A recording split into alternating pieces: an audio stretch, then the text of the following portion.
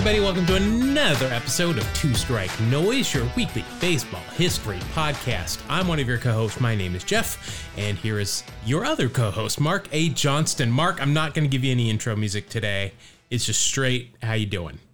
You know, that's cool. I like to go from old school wrestling to modern, wrestling where you have the great intros for me. Like the one time you played Don't Fall in Love with a Dreamer when I came on, that was a really good one.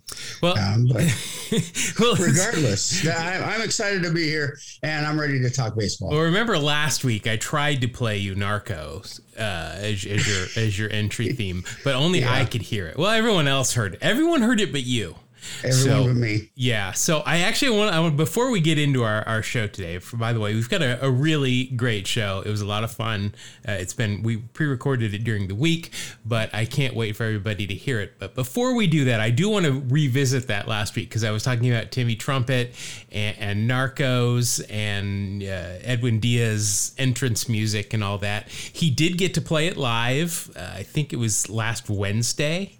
Yeah, I saw video, yeah. Yeah, so that was cool. Everybody was really into that. He's really into it, too, for somebody from Australia who had never held a baseball until he was handed one to throw out the first pitch. Pretty cool. Yeah, so we were talking about that. Everybody was excited about that except for Blaster Jacks, which I know you're very familiar with Blaster Jacks, right? Oh, yeah. I eat them all the time. Yeah, so Blaster Jacks is actually a group. They wrote Narcos with Timmy Trumpet. So they're part of the success of this song that's been around for a while and Edwin's used for a while. But they co-wrote the song. But what they want nobody but Diaz to be able to use this song in baseball. They put out a tweet that said, "This was awesome. This sounds great. Everybody else, pick out your own song. This is officially Edwin's song." Wow. Yeah. So now to Timmy Trumpet's, to his defense, he then tweeted, "We're happy that anybody listens to our music. Anybody can use it." I mean, it seems kind of stupid to be like, no, we only want one person to use this. Yeah, no, Two Strike Noise. We only want one demographic to listen to this show. Well, no, we only really want one person. That's it. We want an audience of one. It's fine too. Put in your bids now if you want to be. We'll just address everything to you directly. Nobody else. But remember how when the MVP award was first given out, we talked about that you could only win it once. Once you won it, you were ineligible to win again. This is kind of like that if you use a song for a walk-up, that it's yours in perpetuity, apparently, according to Blaster Jacks. So you want to walk up to Crazy Train? Sorry, Chipper Jones has that on lockdown from the 2000s. You want Careless Whisper? Sorry, Josh Reddick already claimed it. It's like if walk-up songs were NFTs at this point. Yes, exactly. Edgar gets the Darth Vader's The Imperial March. That's it. Yeah, I've got Machine Head by Bush. That's on lockdown because that has always been the song that I. Well, you are going to fantasy camp. They may. Yeah, I know that wasn't on the questionnaire though. Like I've seen some that like in the championship game, they'll put your picture up on the screen of the main spring training thing and they'll announce it and stuff. But yeah, maybe I'll have to do that. I'll have to be the one, assuming I'm not in the championship game. I'll have to do that. You bring it. Yeah. You bring it to the masses. I will. I'll start a revolution. So, Mark, we've also referenced The Simpsons, believe it or not, many times here, including an entire episode on Homer at the bat. Now, I found a baseball-centric plot that happened only in a Simpsons graphic novel that I thought was interesting, though, because they reference baseball all the time. Beyond the episodes that have been baseball-centric, there are baseball jokes all the time in The Simpsons. So what happens in this is Bart and Milhouse go to a baseball game where they're going to be giving out free cards to the first 5,000 fans, a free pack of baseball cards. So Bart and Milhouse, by the way, Bart has no interest in the cards. He just wants to get out of school to go to this game. So gotcha. They arrive, they claim their cards, they head down to get autographs, and one of the guys signing autographs is Big Bill McCloskey, one of our favorites. He was, Big Bill. Yeah, big swing. He tricks them into calling a player Fish Face. Now, the player's name is Willie Dipkin, and they get Bart and Milhouse to call him Fishface, which coincidentally has 2 F's in it. If you can kind of see where plot is going. The prank leads to Bart and Milhouse getting ejected from the game, and as revenge, Bart quickly writes something on Dipkin's bat, on the knob of the bat, and leaves with Milhouse. And then as they leave, you can see Dipkin is getting his picture taken for a different baseball card. That's awesome. I haven't seen that. Yeah, well, this is only in a graphic novel. This has never been. Right. That's amazing. In an actual episode. So when the new card comes out, it's revealed that Bart wrote Fishface on the knob of Willie Dipkin's bat. And as a result, the cards got pulled off the market. Only a few got out, making them very rare. That's outstanding. Somebody collected cards as a kid, and there you have it. That's so great. I mean, the name Willie Dipkin, obviously Billy Ripken, but Fishface is great because you can abbreviate it as FF, which is how the error card is abbreviated for the actual Bill Ripken card. So they're so clever. Shocking that writers for a show that's been on for like 17 decades are clever, but yeah, they are. Absolutely. All right. This show is debuting on September 6th. My goodness. Mark, last week we said it's going to be a mess next week because we're getting into September call-ups. It is. Yeah. My goodness. We could do 2 shows where we just focus like 5 minutes a piece on some of the names that made their Major League debut on September 6th. So I'm going to narrow it down just to a couple, one of which I wanted to talk about because I don't believe we've really talked about him before. But making his debut in 1948 today was Hank Bauer. Hank Bauer, probably best known, I would think, for being on the Yankees. He won 7 World Series with the Yankees, so I think it's probably where he's best known for. Nickname, though, is what really gets me. His nickname is Old Potato Face. And he was described once, his face was described as, quote, looking like a clenched fist. That's nice. This is old-time baseball. He wasn't even a catcher. Like, that's what you expect a catcher to kind of be described as. But like I said, 7 World Series wins, 1958 World Series. He had a big series. This was his final one. He was 35 years old. He hit .323, had 4 home runs, 8 RBI, and an OPS of 1.032. When you get into the 1 point in OPS, you've done something spectacular. Absolutely. He had a great career, 14 years in the big leagues. Final tour with the Athletics when they were in Kansas City. He was traded for Roger Maris, which I'm pretty sure Roger Maris went on to do some things with the Yankees. Yeah, I didn't know that. That's amazing. Beyond that, during his playing career, after the attack on Pearl Harbor, Bauer enlisted in the Marine Corps, where he earned 11 campaign medals, 2 Bronze Stars, and 2 Purple Hearts.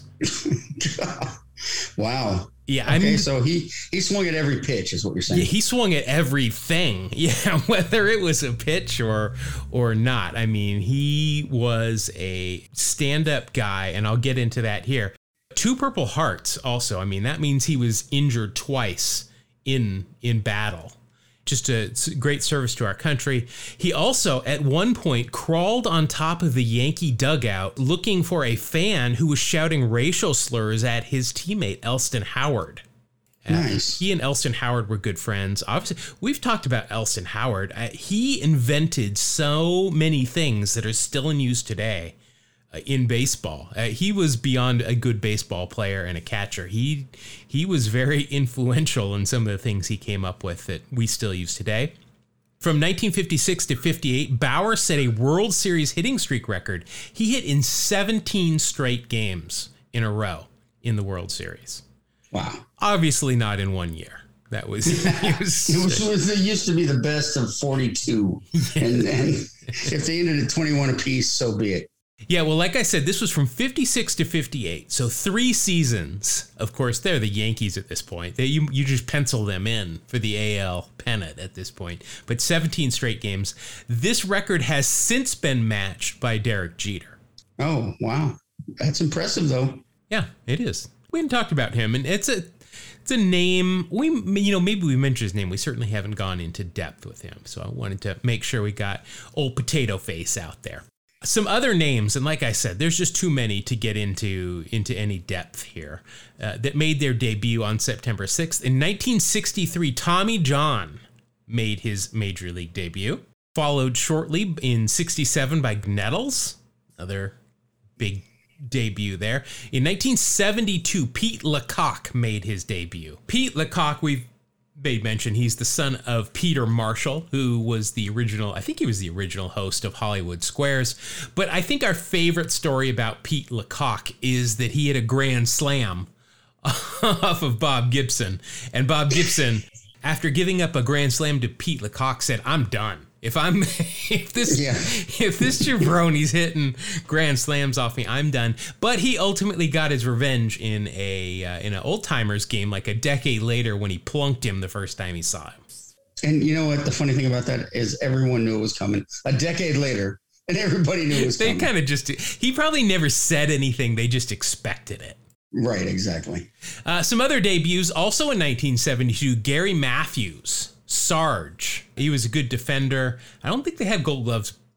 Well, no, they had to. He never won a gold glove, though. That's kind of odd. Because he played in the 70s and 80s when there were definitely gold gloves to be had. But he did not earn any of those, apparently. He was a first-round draft pick by the Giants in 1968, and he's out of California here. So good for him. Also making his debut, 1987, 2 big names that, again, if you collected their rookie cards, I'm sure you're lighting cigars with $100 bills as we speak. Making their debuts today in 87, Greg Jeffries and Ben McDonald. Both I was heavily invested in. Yes, well, I think we all were at that point. But remember Ben McDonald. I'm just going to tell everybody to put a pin in Ben McDonald for a little bit later in the show today. Again, just a huge list. These are just some of the names that stuck out because I knew we couldn't spend too long just going over debuts today. That'll do it for our pregame show. We're going to let the grounds crew come out and do their stuff, and we are going to head into the main portion of the show. We have a guest today, somebody that our lawyers put us in touch with, and I'll explain that here in a minute once we welcome our guest. All right, so we've got a special guest joining us today, Tim Haggerty. He's the broadcaster, the radio play-by-play voice for the El Paso Chihuahuas, who are the San Diego Padres AAA affiliate. Also a pretty busy writer. He's written for Baseball Digest, Sporting News, Hard Times, Sabre, a couple of Sabre bios that I enjoyed, but he's also got a couple of books. One that's been out for a while about minor league team names, and also a new one that was brought to our attention, Tim, by our lawyer. Because of the name of this book. It is called Tales from the Dugout, 1001 Humorous, Inspirational, and Wild Anecdotes from Minor League Baseball. First of all, thank you for joining us. We really appreciate it. Yeah, great to meet you guys. Thanks for having me. So I'm joking about our lawyer, but we do about one show a month that is called Tales from the Dugout, where we just do kind of shorter stories. And it kind of seems like this book that comes out of March of next year might fit right in with the way we do Tales from the Dugout as well. You've been a minor league broadcaster for quite some time, so you've got quite a few really good stories about some things that people might not know about. Yeah, thank you. 1001 stories, so it is a lot. They're short, quick stories in my book. They'll be accompanied by fun illustrations. As you mentioned, it'll be in stores in March. It is available now for pre-order on Amazon and other places books are sold. And yeah, the origin of it was 10 years ago, I was looking up something else and I came across this story from 1887. And there was a Texas League game in Austin and it was delayed when a wild bull ran on the field. And this bull was trampling all over the field. There was dirt everywhere. It knocked down a fence. The fans were shrieking. And I just thought to myself, if I've never heard this story before, the odds are most fans haven't. I do this for a living. So that took me throughout minor league history. So the story is packed with some modern stories, but also some that goes back to the 19th century. So if you've got to pick out your best story, the one that you like the most of these 1,001, which that's a lot of stories, which one jumps out at you the most? The one that comes to mind, because it's still such a mystery, was in 1978, there was a AA game in Jersey City, New Jersey. Bristol was playing there. Ricky Henderson was playing for Jersey City. Wade Boggs was playing for the Red Sox AA team in Bristol. And a right-handed hitter hits a fly ball to right field, and it disappeared. It didn't go over the fence. It wasn't caught. The relievers down there are perplexed. And I just got so into this story in 2017. It became a hobby of mine. I'm trying to track down players who are on the field. I talked to an Eastern League umpire, Jerry Davis, who's gone on to be a longtime Major League umpire. He was an Eastern League umpire at that time. I even got a message from a fan who was at that game who described it as the most bizarre thing they've ever seen. Literally, this fly ball disappeared. It was a clear night. It wasn't foggy. The umpires get together. They understandably don't know what to do. There's nothing in the rule book about when a ball disappears. So they decided to call it a double. So now there's some precedent. If you're at a ball game and the ball goes up and it doesn't come down, it's a double. I read that story when we first started talking to you, because we're on Zoom here, obviously our listeners can't see that, but I am a huge Ricky Henderson fan, and as soon as that piqued my interest and read that, that was quite a story. The lights also apparently very akin to the first lights that the Kansas City Monarchs used to travel with, where they would just drive them around and really didn't do a whole lot of good, apparently. Yeah. That was the final season of the Jersey Indians was the name. I know we don't use the name Indians anymore, but at the time that was the name of that team. But they were an A's affiliate, but they were on a very low budget and did not want to purchase new uniforms. So they actually kept that team name. Minor league baseball was not the booming business that it is now. And really, that was to my benefit with this book, because a lot of the chaos that happened wouldn't happen these days. Another thing that was so obvious looking at early baseball history, these umpires were abused. Oftentimes it was one umpire taking a train city to city. They're working by themselves. And at that time, it was a very polite culture in the first half of the 20th century. And the theory is the fans were sick of being bossed around at the factory they were working at or something. So they took that out on the umpire. And I found stories of umpires being chased from the ballpark, being assaulted at the hotel. This poor guy named Kane was umpiring a game in Toledo in 1905. He gets bombarded by eggs and mud after making a bad call there one time. It was a ruthless time. You guys know your history. You probably already know this, but there was a perception that in the early 1900s and in the late 19th century that baseball was a gentleman's game, that we would shake hands after. It is not true. It's never been true. Professional ball players have never been 100% gentlemen. Back then, they're fighting each other. They're fighting the umpire. I tell some, it doesn't get violent in my book, but I tell some stories that really show the chaos of early minor league history. This was a time full of saloons. Probably the one story in the book that might not be family friendly, but if you're reading the book to your kid, maybe you can use your own language. But in 1907, the San Antonio team won the Texas League Championship, and they had a team celebration at a brothel. Well, I thought that was the one story that I thought, should I put this in there?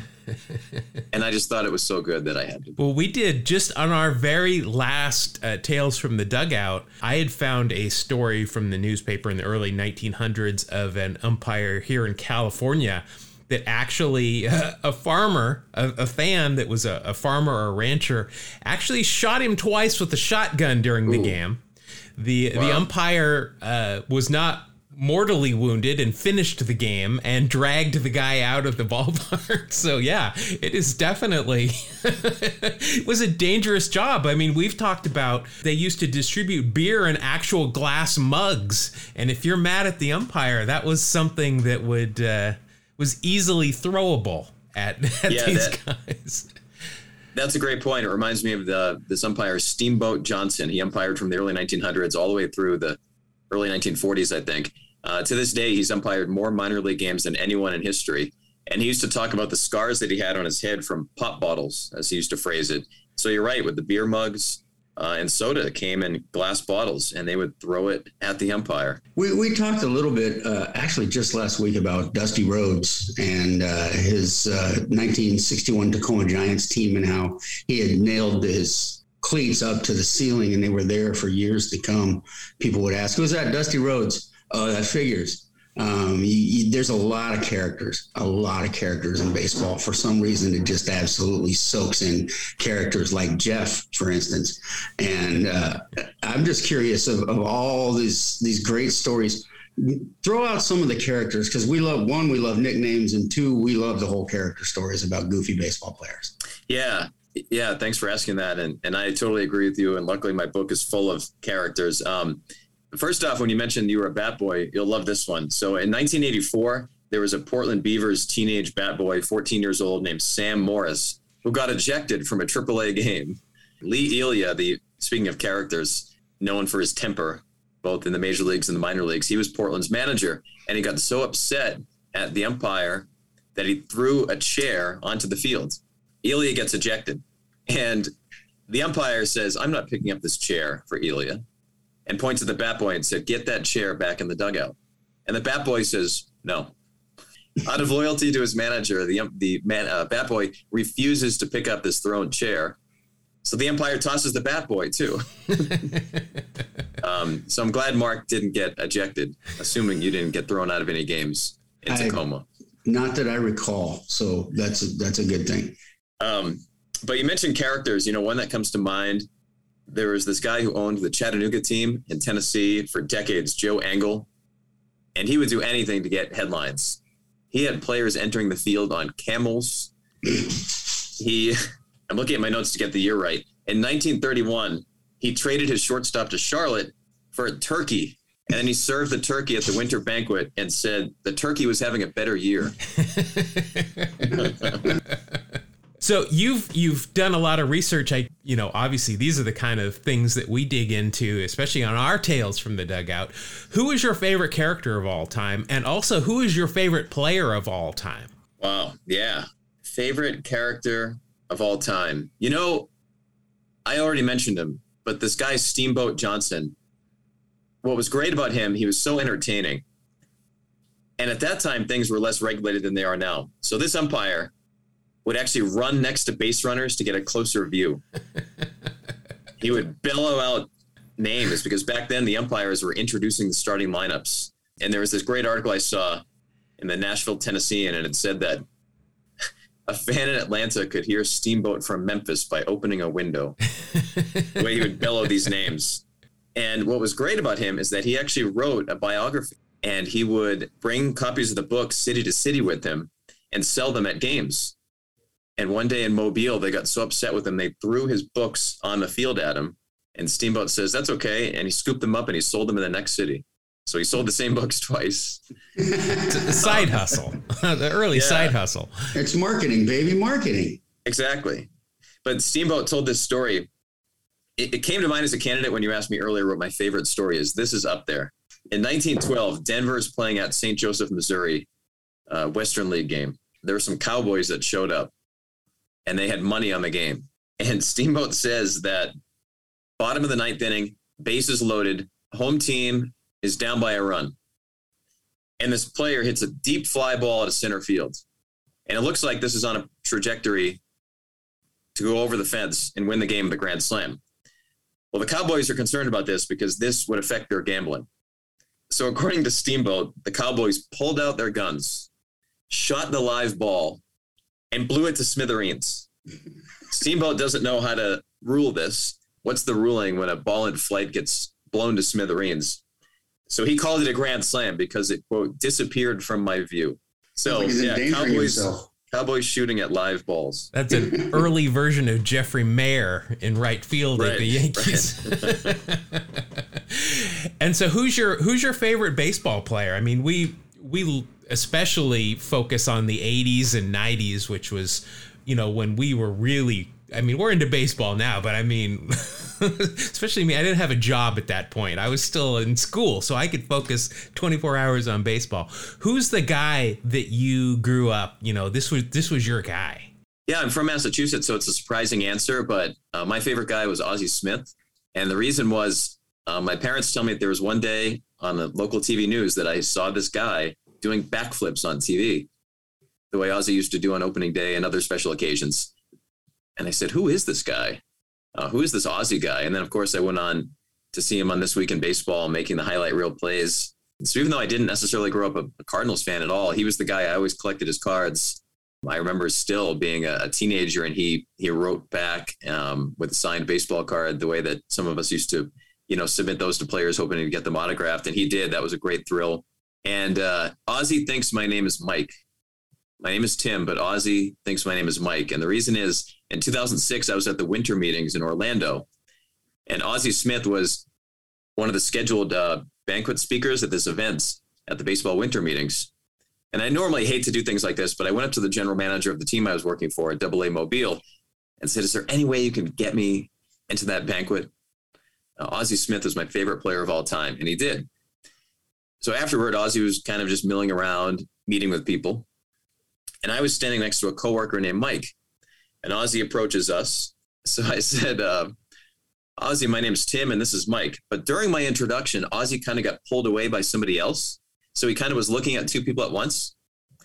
And all he heard me say was, and this is Mike. So Ozzie Smith, my all-time favorite player, looks me in the eye and says, hi, Mike. You're not gonna correct him. He's Ozzie Smith. Exactly right. That's just what I was gonna say, is you can't correct Ozzie Smith. So it was fun. I got to talk to him, and he was born in Mobile. So we kind of had that in common. Coincidentally, years later, I worked in Mobile. So we talked about that. It's kind of a fun trivia fact. People that love the game like you, Mobile has like the third or fourth most Hall of Famers out of any city. It's something in the water or something, but Hank Aaron was born there, Satchel Paige, Willie McCovey, Billy Williams, Ozzie. Am I forgetting someone? Anyway, yeah, they have like 5 or 6 Hall of Famers, which is amazing considering the city and the size it is. So you've written about all these great stories from the minor leagues, team names. What is the thing that you have seen with your own eyes, not read, but the thing, and maybe you've got some of these in the book, that you kind of had to, if you weren't there to see it, you wouldn't have believed it, or the craziest thing? Yeah, probably the craziest thing that I've seen calling a minor league baseball game was in 2007. I was with AA Mobile. We were in Montgomery, and a pitcher named Matt Elliott allowed the game-tying home run in the 8th inning. And he was so upset when he went back into the dugout after the inning ended that he slammed the bathroom door after entering the bathroom in the dugout. And he slammed it so hard that it like jarred the lock up against the door. He's locked in the bathroom and is in there for Mobile's entire top of the 9th inning at bat. He's still the pitcher in the game. Mobile takes the field, and this guy's locked in the bathroom. And it was so strange to see it from the press box because you see everyone else in their position, and there's no new pitcher warming up. So it's not like it's an injury. The manager, Brett Butler, is literally scratching his head talking to the umpires on the field. Mobile had to bring in a new pitcher because this guy was locked in the bathroom. He was locked in the bathroom until 40 minutes after the game ended. Wow. And this poor guy, Sports Illustrated did an article about it. The New York Times did an article about it. This guy became nationally known as the pitcher who was locked in the bathroom. That's not remotely embarrassing. My gosh, that's awesome. And you were there for that. Yeah. So I filled time during a bathroom delay. It was interesting because I'm also confused with what's going on. This is really before we texted the way we do now. And somebody slips me a piece of paper and it just says, pitcher locked in bathroom. And I looked at them and thinking, can I put this on the air? Like, can I announce this? Is this? And the person's nodding. They're saying, yeah. That's awesome. So yeah, that's a tape I have for the archives. That's beautiful. Again, one of the things, and Mark and I have talked about this, I love going to minor league games. Both Mark and I work in professional baseball. I love going to minor league baseball because of the promotions. What is, give us some of your all-time favorite promotions that you've seen in the minor leagues that you're not going to see at a Mariners game. Yeah, so in 2014, I was calling a game here in El Paso. I'm the broadcaster for the Padres AAA team in El Paso. And we had a much hyped wiener dog race sponsored by Wiener Schnitzel. But there was a rogue dog that instead of staying on the track and running straight toward the finish line, ran around the field zigzagging. Players are trying to scoop it up. This dog delayed the game by a couple minutes running around the field. That got a lot of attention. That ended up on Good Morning America, all sorts of stuff. But some other top promotions. I remember back in 2002, the Charleston River Dogs had this interesting idea. They said, well, teams try to set attendance records. What if we try to set the record for lowest attendance? And they said fans would not be allowed in until the bottom of the fifth inning once the game was official. So their attendance was 0 that night. And they said when fans entered, they were running all around trying to pick up the loose foul balls that were untouched. That record has since been tied many times because of the pandemic. That's a good point, right? Right. So you mentioned Brett Butler was managing one of the minor league teams. That must be one of the perks of the job is you get to go and talk to and interview, but also just be around some of these players that you grew up watching and that I'm sure we talk about a lot on this podcast, like Brett Butler. What are some of the cool guys that you got to meet from, when you were a child growing up watching baseball that now you've gotten to talk to? That is a great perk of the job. And it's funny, those are the times that I do feel maybe a little bit starstruck. I don't think it affects me when I'm meeting them or interviewing them, but I remember a couple of years ago, Bernie Williams was in Salt Lake performing the national anthem on his guitar. I'm interviewing him and I'm like, wow, Bernie Williams. Whereas recently with El Paso, we had Robinson Cano, a very accomplished player. But Cano was in the majors when I was a grown-up. So it was great to talk baseball with him, but maybe there wasn't that same boy in you that comes out, who's been great to get to know, that it's just a great gift to call him, I don't know, friend might be too far, but acquaintance, we've communicated and he knows my name and we talk once a year is Trevor Hoffman, who's a special assistant with the Padres and just an A+ guy. I mean, this guy, even when the cameras aren't around, this guy's awesome. I remember seeing him on the sidewalk last year outside the ballpark in El Paso, and this person asked him for an autograph. And it's just them two. It's like at 11 p.m. And the person was effusive. They said, oh, thank you so much, Trevor. And Trevor says, thank you for asking. Like, that's how he is. He's appreciative this person asked for his autograph.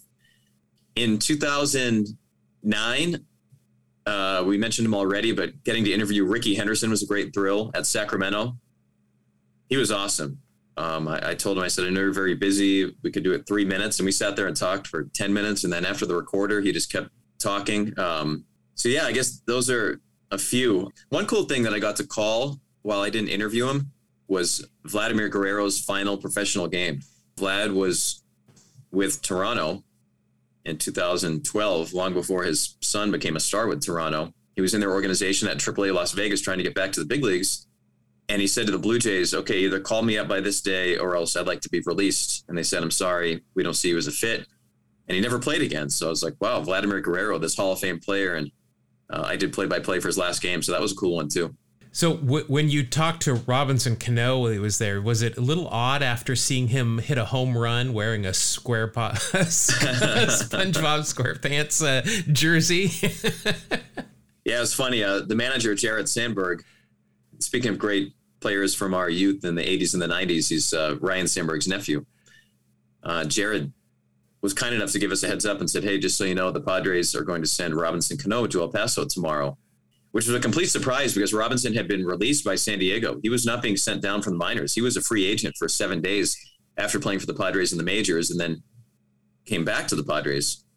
And Jared told us, he said, the first day we're going to let him get settled. He won't play that day, but he's going to play on Saturday. And instantly in my head, I thought, that's SpongeBob SquarePants jersey night. I said, this is going to get some attention. But he was totally down to earth. Another guy who would greet fans, would sign autographs. When there was a Little League team in front of the dugout, he'd go by and give them all fist bumps. He did interviews in El Paso. It's interesting, like the big names when they come back to AAA. In recent years in our league, we've seen Matt Holliday and Ryan Howard. And you would think these guys might be grouchy after everything they've achieved in the majors, but it really isn't that way. I think that in those cases, they're all old for professional baseball players, to put it bluntly. They're all in their late 30s. I think they're appreciative to still have a uniform on. I think they understand that there's other things that are going to take place in the afternoon that are outside of, just preparing for that day's game. So they sort of show up to the ballpark understanding that someone's going to ask me something. So it really is not true when the big names come back. In El Paso, we've had Edwin Jackson, Jeff Francoeur, guys that have accomplished some big things, and they're all very approachable. Well, you mentioned a name there. Jeff Francoeur. Yeah. Who is a show favorite here, because not only just from what I'm gonna ask you about here and you got to witness and I assume be a part of, but Jeff Francoeur is just a great, I mean, he's great with fans. I mean, I live here in the Bay Area. I'm a lifelong A's fan. Even though he was never on the A's, he had a great relationship with the fans out in right field. He would throw them money wrapped around, rubber banded to a baseball so they could all buy some food. They had a pregame pizza party with him. I mean, he is just a great fun, and I think he does Braves games on pregame or postgame or something now. Just a really fun guy. But we have made mention of it. We talked about it in an episode, the just epic prank that was played on him when, also to go along with what you said, a guy that spent a lot of time in the big league spent an entire season down in AAA. But his teammates played just this epic prank on him where they told him that one of the teammates was deaf. The level of buy-in from everybody, and I have to assume you were included in this at some point, right? Because if you were around and talking to him and Jeff Francoeur comes by, you kind of got to play this up. What are your recollections of this prank? Yeah, so that took place at the beginning of the 2014 season, when that was the first year of the El Paso Chihuahuas, and they were finishing up the stadium. So El Paso, by design, had a 28-day road trip that year as things were being finalized here.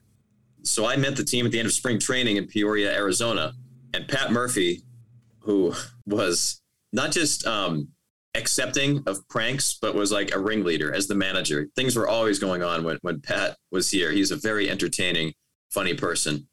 So I arrived, and I don't know any of these players yet. Pat Murphy pulls me aside. I had known him from previous seasons. And he said, if anybody asks you, Jorge Reyes, one of the pitchers, Jorge Reyes is deaf. And I said, what? And he told me all about it. Cody Decker, the filmmaker, another entertaining player. I think what Cody did on that is he was respectful. He understood that he had to be really sensitive not to offend people with hearing impairment. And what Cody actually did was he was in touch with a deaf professional baseball player who's a friend of his. That person confirmed it was funny. And Cody there was no impersonations of any deaf people in there. Cody thought that was really important. And yeah, my one loose involvement was there was this scene that got cut from Cody's movie where Cody uses a British accent, uses someone else's phone, calls Francoeur and claims to be with a newspaper called the Deaf Times that features people like Jorge Reyes. And Francoeur understandably says to this fake reporter, how'd you get my phone number? And Cody said, well, Tim Haggerty with the El Paso Chihuahuas gave it to me. So I don't even know this guy yet, Francoeur. This is at the beginning of the season. And here's his first impression of me is I just hand out his cell phone number to anybody. Oops. So Francoeur came up to me in the hotel lobby and he's looking at me. I was like, Jeff, he's like, what happens? And at the end, he's like, all right, just next time, just ask me first. So yeah, it went on for a couple of weeks. Pat Murphy said, hey, you want to come down to the clubhouse in Tacoma? It's at the end of that long road trip. We're going to reveal to Jeff that Jorge Reyes is not deaf. And the funny thing I remember about that day was Cody Decker was recording him. And Pat Murphy said to Cody, are you going to post this? And Cody said, yeah. And he said, how many followers do you have on Twitter? And Cody said, about 20,000. And the room roared. Oh my God. The thought of 20,000 people finding out about this. But in my head, I'm like, some of these guys don't know how Twitter works. Just when you have 20,000 followers, that means this could be seen by many, many more people than that if it keeps getting shared. And that's what happened. Within a week of that video coming out, 1 million people had seen it. I love Francoeur's reaction when it's revealed to him because he was such a good sport. He thought it was hilarious. I mean, at least from what I've seen on the video, there was no kind of anger that he had been pranked or anything. I loved it. Yeah, Jeff he sent Cody Decker a signed bat and said, to Cody, best prank ever, Jeff Francoeur. So years later, they're still in touch about it. Yeah, you're dialing up my memories on that. That was 8-9 years ago now. And it was funny because at that time the Chihuahuas had not played a home game yet. All of that took place on that month-long road trip. And it's funny kind of hearing from people in El Paso that were following that. They're thinking, oh, man, this new team we're getting, these players are crazy. It's a good team building exercise on that road trip. Well, I was what we do with our guests here is we have a segment of the show we call Wax Packs Heroes. Gonna pull a Wax Pack Hero. Dark stars in his eyes. Pack Hero. On the podcast tonight. As you've seen, we love to talk about baseball, especially the 80s and 90s. So we have got just way too many packs of baseball cards that we've bought and been given now from the 80s and 90s. And what we like to do with our guests is open them up. It's a nice way to kind of remember, we'll see some names we haven't talked about for a while, or, oh, I remember this guy. We like to look at some of their numbers, but we also play a game with it. And what we do is we take the Baseball Reference WAR of the year of the card. So in this case, I've got some 97 Donruss. So we'll take the B-WAR of the player. And then we also have some qualifiers that can add or subtract to it. So if they've got anything on their eyes, like eye black, in the 80s, a lot of players had those big science teacher glasses that they used to, like Vance Law, who's actually was a guest and joked about his glasses. Sunglasses, flip down, anything like that. You get an extra 1/10 of a point of WAR. If they're wearing real stirrups and we can see the white sanitaries, or gold if they're A's, you get an extra 1/10 of a point of WAR. But if they're wearing the 2-in-1s, which we're not fans of, that's a minus a 1/10 of a point of WAR. If they've got sweatbands that have got their caricature on it, Ozzie Smith used to wear those, the Mims bands, that or their jersey number, extra 1/10 of a point of WAR. If they've got a mustache, again, in the 80s, this is all free money here. Get an extra 1/10 of a point of WAR. If it's a Tom Selleck, Wade Boggs, Keith Hernandez-esque, you can get 2/10 of a point of WAR. And if they are now in the Hall of Fame, you get a whole point of WAR. So we're going to go ahead and open these up, and let's see who we can get here, and maybe get some good stories that we remember about some of these guys. One of our things is we send the gum to whoever participated in, Tim, so we're going to need your address. Yeah, well, this is 97 Donruss, so they had Donruss never did gum, but fortunately, we've got some nice high glossy cards here. So your first card is a member of the Boston Red Sox here. It's Darren Bragg. Oh my, Darren Bragg from Connecticut.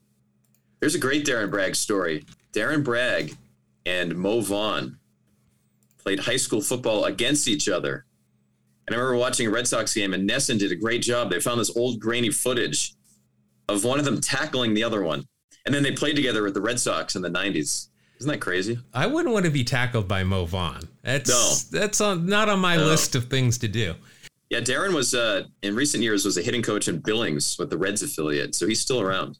Are they still the Mustangs, the Billings Mustangs? Exactly, yeah. Billings Mustangs, yeah. So in 1997, he appeared in 153 games, played all the outfield spots, also a little bit of third base. He hit .257, 9 home runs, 57 RBI, 10 stolen bases, an 87 OPS plus, and that equals a 3.5 WAR. That is a great start right there. And he's got some eye black on. So that'll be a 3.6 right out of the gate. That's a strong start.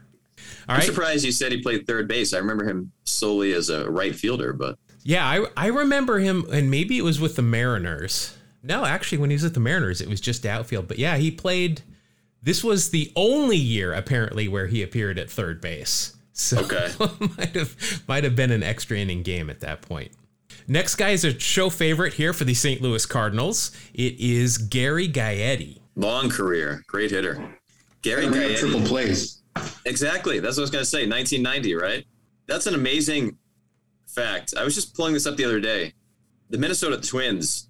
God, I think the answer was they've turned 12 triple plays in their team history, and 2 of them came in the same game. Isn't that crazy? And probably 11 of them were started by Gaetti just standing on the bag there during the pitch. Parked on third base, that's right.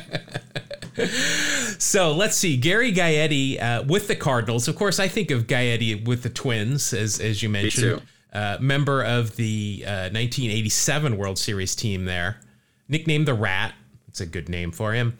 148 games. Played a little bit of first base, third base, and apparently pitched in 1997 at one point. We'll definitely have to look at that.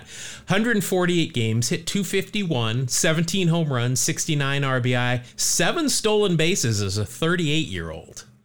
That's pretty impressive. And an 85 OPS plus, and all of that equals a WAR of 1.9. No, nothing else on this card is going to help you out, but a 1.9, not bad. Got to look up and see if he actually pitched. It says he did. Yep, here it is. Actually, he pitched in 3 different seasons. Ended up career numbers, 2 1/3 inning, 5 hits, 2 runs, both earned. Gave up a home run, walked 1, and struck out 1. He's got a big league K under his belt. Not bad. Yeah. Okay, next you have got Royals pitcher Tim Belcher. Another long career. He played for a bunch of teams. I remember him with Cleveland, with the Dodgers, Kansas City. Was he in Oakland too? Nope. Yeah, Tacoma specifically. Well, he never made it up to the big leagues, but Tacoma. Okay. Right. He pitched in Tacoma. That's right. Maybe that's why I think A's with him back when they were an A's affiliate. Also the Angels, Reds, Mariners, Tigers, and White Sox. Do you guys remember that video of him like in the tunnel? I think he like started screaming at a reporter after a tough loss. I remember watching the video. It was like, nothing got physical, but it was like a fairly famous confrontation one year. The Kenny Rogers school of media interaction, I guess. Let's see. 1997, he went 13-12, a 5.02 ERA. He did have 3 complete games, 1 shutout, 213 1/3 innings, 113 strikeouts for a 93 ERA plus, and that will equal a WAR of 1.1. So you're going the right way here. Let's see. Once traded by the Dodgers with John Wetland for Eric Davis. Wow. So if you're traded for Eric Davis, that's not a bad thing. Some big names there. Yeah. Boy, he was drafted first overall twice. He was drafted in 93, first pick in the 83 draft by the Twins, didn't sign, and then the next year he was drafted first overall by the Yankees. Oof. That's a gamble, huh? First overall pick, and you say no thanks. Yeah, but apparently paid off for him there. All right, you're at 6.6. Your next card. Oh, this is going to be a good. It's an Angels outfielder named after a fish. Oh, 1993 Rookie of the Year. Yep, we've got Tim Salmon. Tim Salmon is one of the best players in history to never be an All-Star. Absolutely. Look at his baseball reference page. It's crazy that never even in 1 year he was an All-Star. He and Kirk Gibson, I think, are the two guys that come to mind. And Gibson was an MVP. That's a really good one.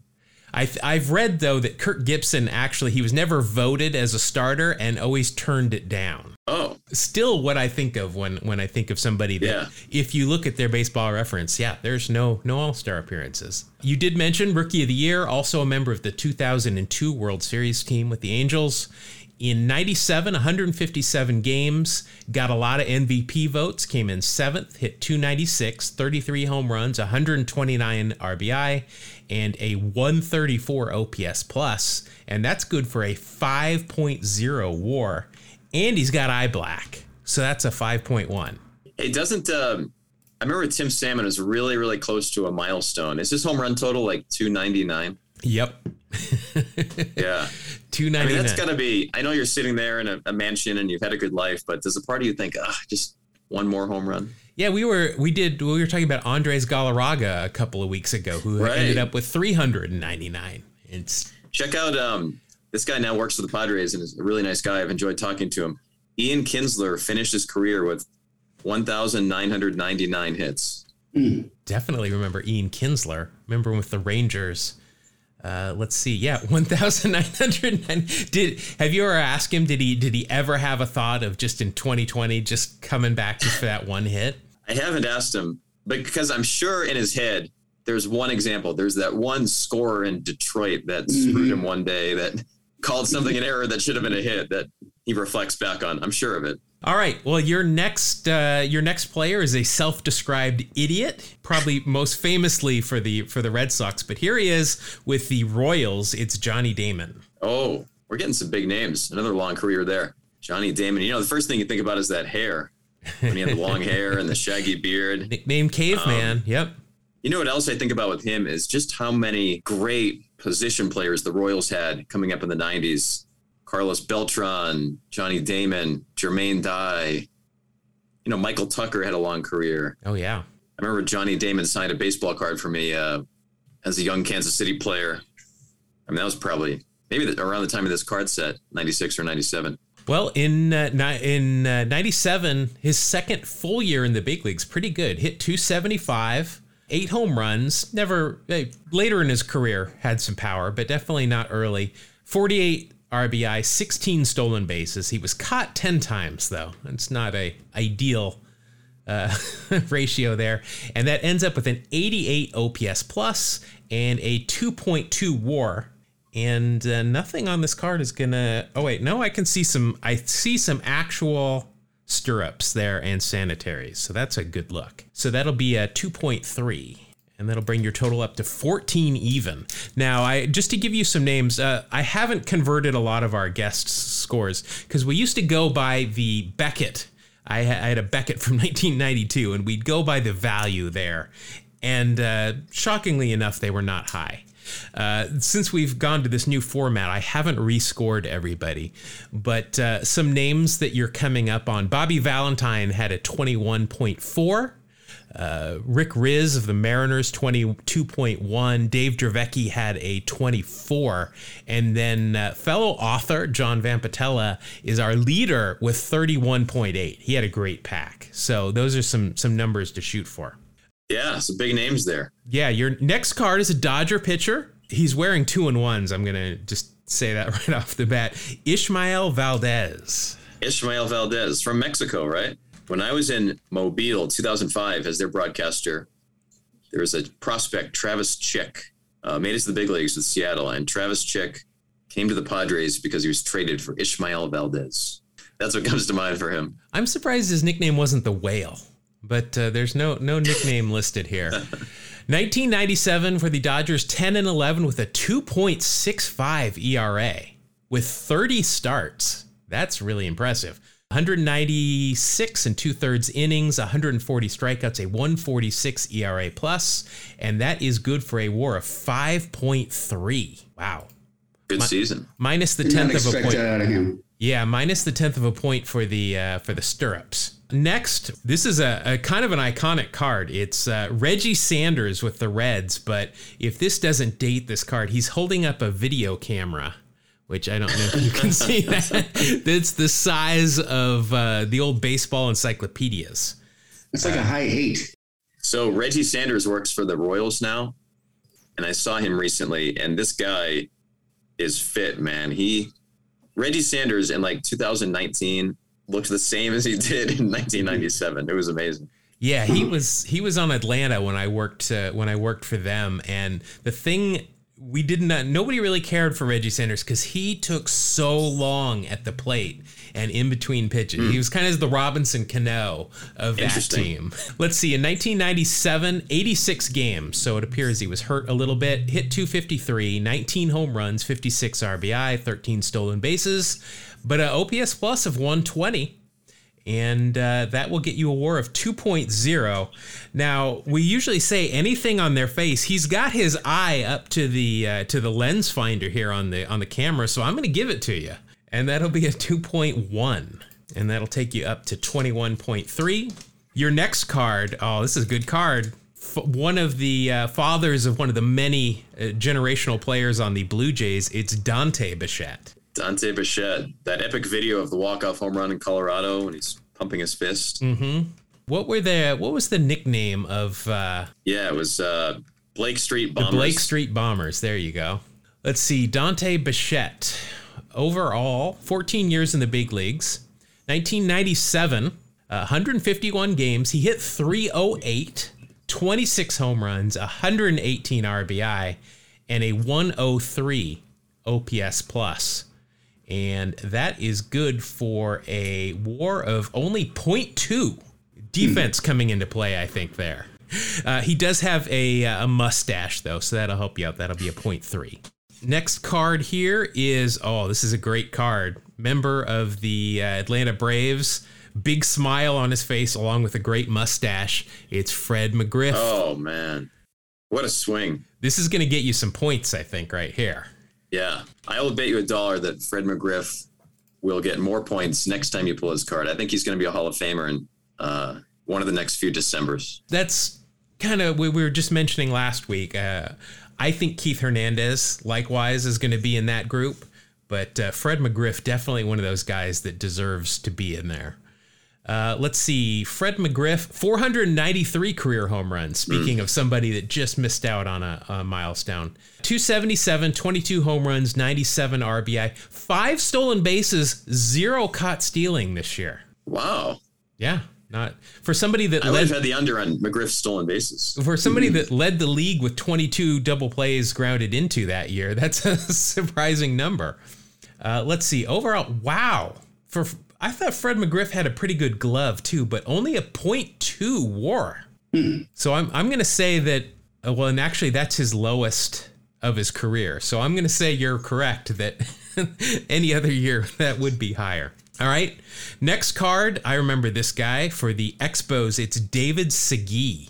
Oh, yeah. I hate to say this, but if the game is what first pops into your head, it was the Mitchell Report when he said his name, that he was someone at least suspected. But another powerful swing. I remember him also with Baltimore, among others. He was a Mariner. Well, the joke we have is everybody's a Mariner at some point. If you're 10 years plus, you're going to be a Mariner. Came up with the Orioles and then finished his career with the Orioles. In 97 with the Expos, 125 games, hit .307, 21 home runs, 68 RBI, OPS plus of 131. This is another guy, never an all-star. You would have thought he would have been a replacement or something at some point. His WAR, much higher than Fred McGriff's, 2.1. Wow. He also does have eye black on, so that'll be a 2.2. And that brings you up to 24.1. So you've just passed Dave Dravecky. All right. Not yet Bobby V, though, huh? No, Bobby V's in the rearview mirror, 21.4. Oh, okay. I beat him. All right. This guy I do not remember with the Expos. Yamil Benitez. Oh, yeah. Is he a right-handed pitcher? Well, he's batting here, but he was with the Expos, so no. Yamil Benitez. I remember Yamid Had and Armando Benitez. He's an amalgamation of those two. Yamil, 4 years in the big leagues, 2 with Montreal, 1 with the Royals, 1 with the D-backs. In 97, he was actually with the Royals, 53 games, an outfielder, corner outfielder, 267, 8 home runs, 21 RBI, and that will be a WAR of a positive 0.4. So he's helping you out there. Nothing else on that card is going to be of help. You've got 3 cards left here. This one will hopefully help you out. I just saw him last weekend. He was in Oakland for the anniversary of the 20-win streak for the A's. It's Mr. Halle Berry, Dave Justice. David Justice. A friend of mine here at work is a huge David Justice fan, and he showed me a David Justice cameo, when people can pay and have a recorded message. David Justice is great at it. He was so smiling and kept saying the person's name. He's very gregarious. I'm not describing well. Exactly. He's gregarious. It's like, hey, it's me, David Justice. Yeah. Well, I think you're going to be happy here. All-star year, and he got MVP votes, won a Silver Slugger. This was a good year. 329 average, 33 home runs, 101 RBI, a 418 on base, and a 158 OPS plus. And all of that equals a 3.8 WAR. But nothing else is going to help you there. But you're closing in on John Vampatella with his 31.8. You're at 28.3 with 2 cards left. This one I'm not sure if it's going to help you out a whole lot with the Astros shortstop Orlando Miller. Orlando Miller. Yep, I've never come across him in my travels, but I can picture him those great. I love the 90s Astros moving star logo. I loved it. The black and white years. Is that what you're doing? Yeah. Let's see, in 97, his final year of his career, he was actually in Detroit, played 50 games there, hit .234, 2 home runs, 10 RBI, and a WAR of .4. Nothing else is going to help you out, but at least you're going the right way. And your final card, you're at 28.7. All right, give me a Frank Thomas or an Albert Bell. Well, you've got a guy that we pull a lot. He likes to wrestle alligators in his off season. It is overall first round pick, Ben McDonald. Ben McDonald, Louisiana. Didn't he eat sardines before pitching too? Oh, I haven't heard that one. I think he had a superstition that he would eat sardines before starting games for the Orioles. We focus on the alligators. So Right. Let's see. So this was his final year, age 29 in Milwaukee. He went 8-7, a 4.06 ERA, 133 innings, 110 strikeouts, a 115 ERA plus, and that equals a WAR of 1.7. He's got a 5 o'clock shadow here. I'll give it to you. So that is a 1.8. And that will bring your total to 30.5. Just a 1.3 short of the record. Wow. All right. I'll take the silver medal. Second place. Yep. That's a good pack you had there. But thank you for playing with us, Tim. And we will make sure to link everything in our show notes. But if you want to tell people how they can follow you and how they can find your books as well. Thank you. Yeah, I'm on Twitter, TD Haggerty, Haggerty with 1 G. And my book is called Tales from the Dugout, 1001 Humorous, Inspirational, and Wild Anecdotes from Minor League Baseball. And it's available on Amazon and everywhere else for pre-order right now. Great. And I see the foreword is by Bill Ripken. Your other book, you had Billy Butler. I sense a trend with the forewords. Sorry, not to correct you, but Bill Ripken was the first book. Oh, I'm sorry. The new book, Billy Butler, is the foreword, and he tells a great minor league story about a game being delayed by a snake. I'm going to assume that was in Texas somewhere. Yeah, that was the surprising thing. That's how I got to know Billy. My first job was with Idaho Falls, and he was on that team, 2004, and this was in Wyoming. You know, Wyoming is the Wild West. You don't want to mess with the snakes out there. Like I said, we'll put all of these links in our show notes. And Tim, we really enjoyed talking to you, and maybe we can get together again when the book comes out right around opening day next year. Great. I enjoyed it as well, and happy to come on again. Yeah. All right, so that was a lot of fun. That's going to wrap up our show for this week. Again, if you want any more information on Tim Haggerty, especially to go ahead and pre-order that Tales from the Dugout, I've already done it. I'm excited for it. It sounds like we'll probably be repeating stories from that quite often, and hopefully he'll come on again as we get closer to that. All those links will be in the show notes. If you want to see or hear or read more of us throughout the week, we can be found on all of the socials. We are at Two Strike Noise. That is at TWO Strike Noise. And Mark, you want to tell them about our very popular email address. Yes, you can write to us anytime, anywhere, because that's how electronic mail works. Oh, you need the address. It's, what is it again? Oh, yeah, Two Strike Noise. Spell it out, TWO, strike noise @gmail.com. I bet you could have guessed that. I bet they know how to spell it and everything. Yeah. They probably even know how email works, but we're just going to assume that you do because our listeners are very smart. But all right, that's going to do it for this episode. We'll see you next week when we are here for another episode of Two Strike Noise. Thank you. God bless you. Have a great day.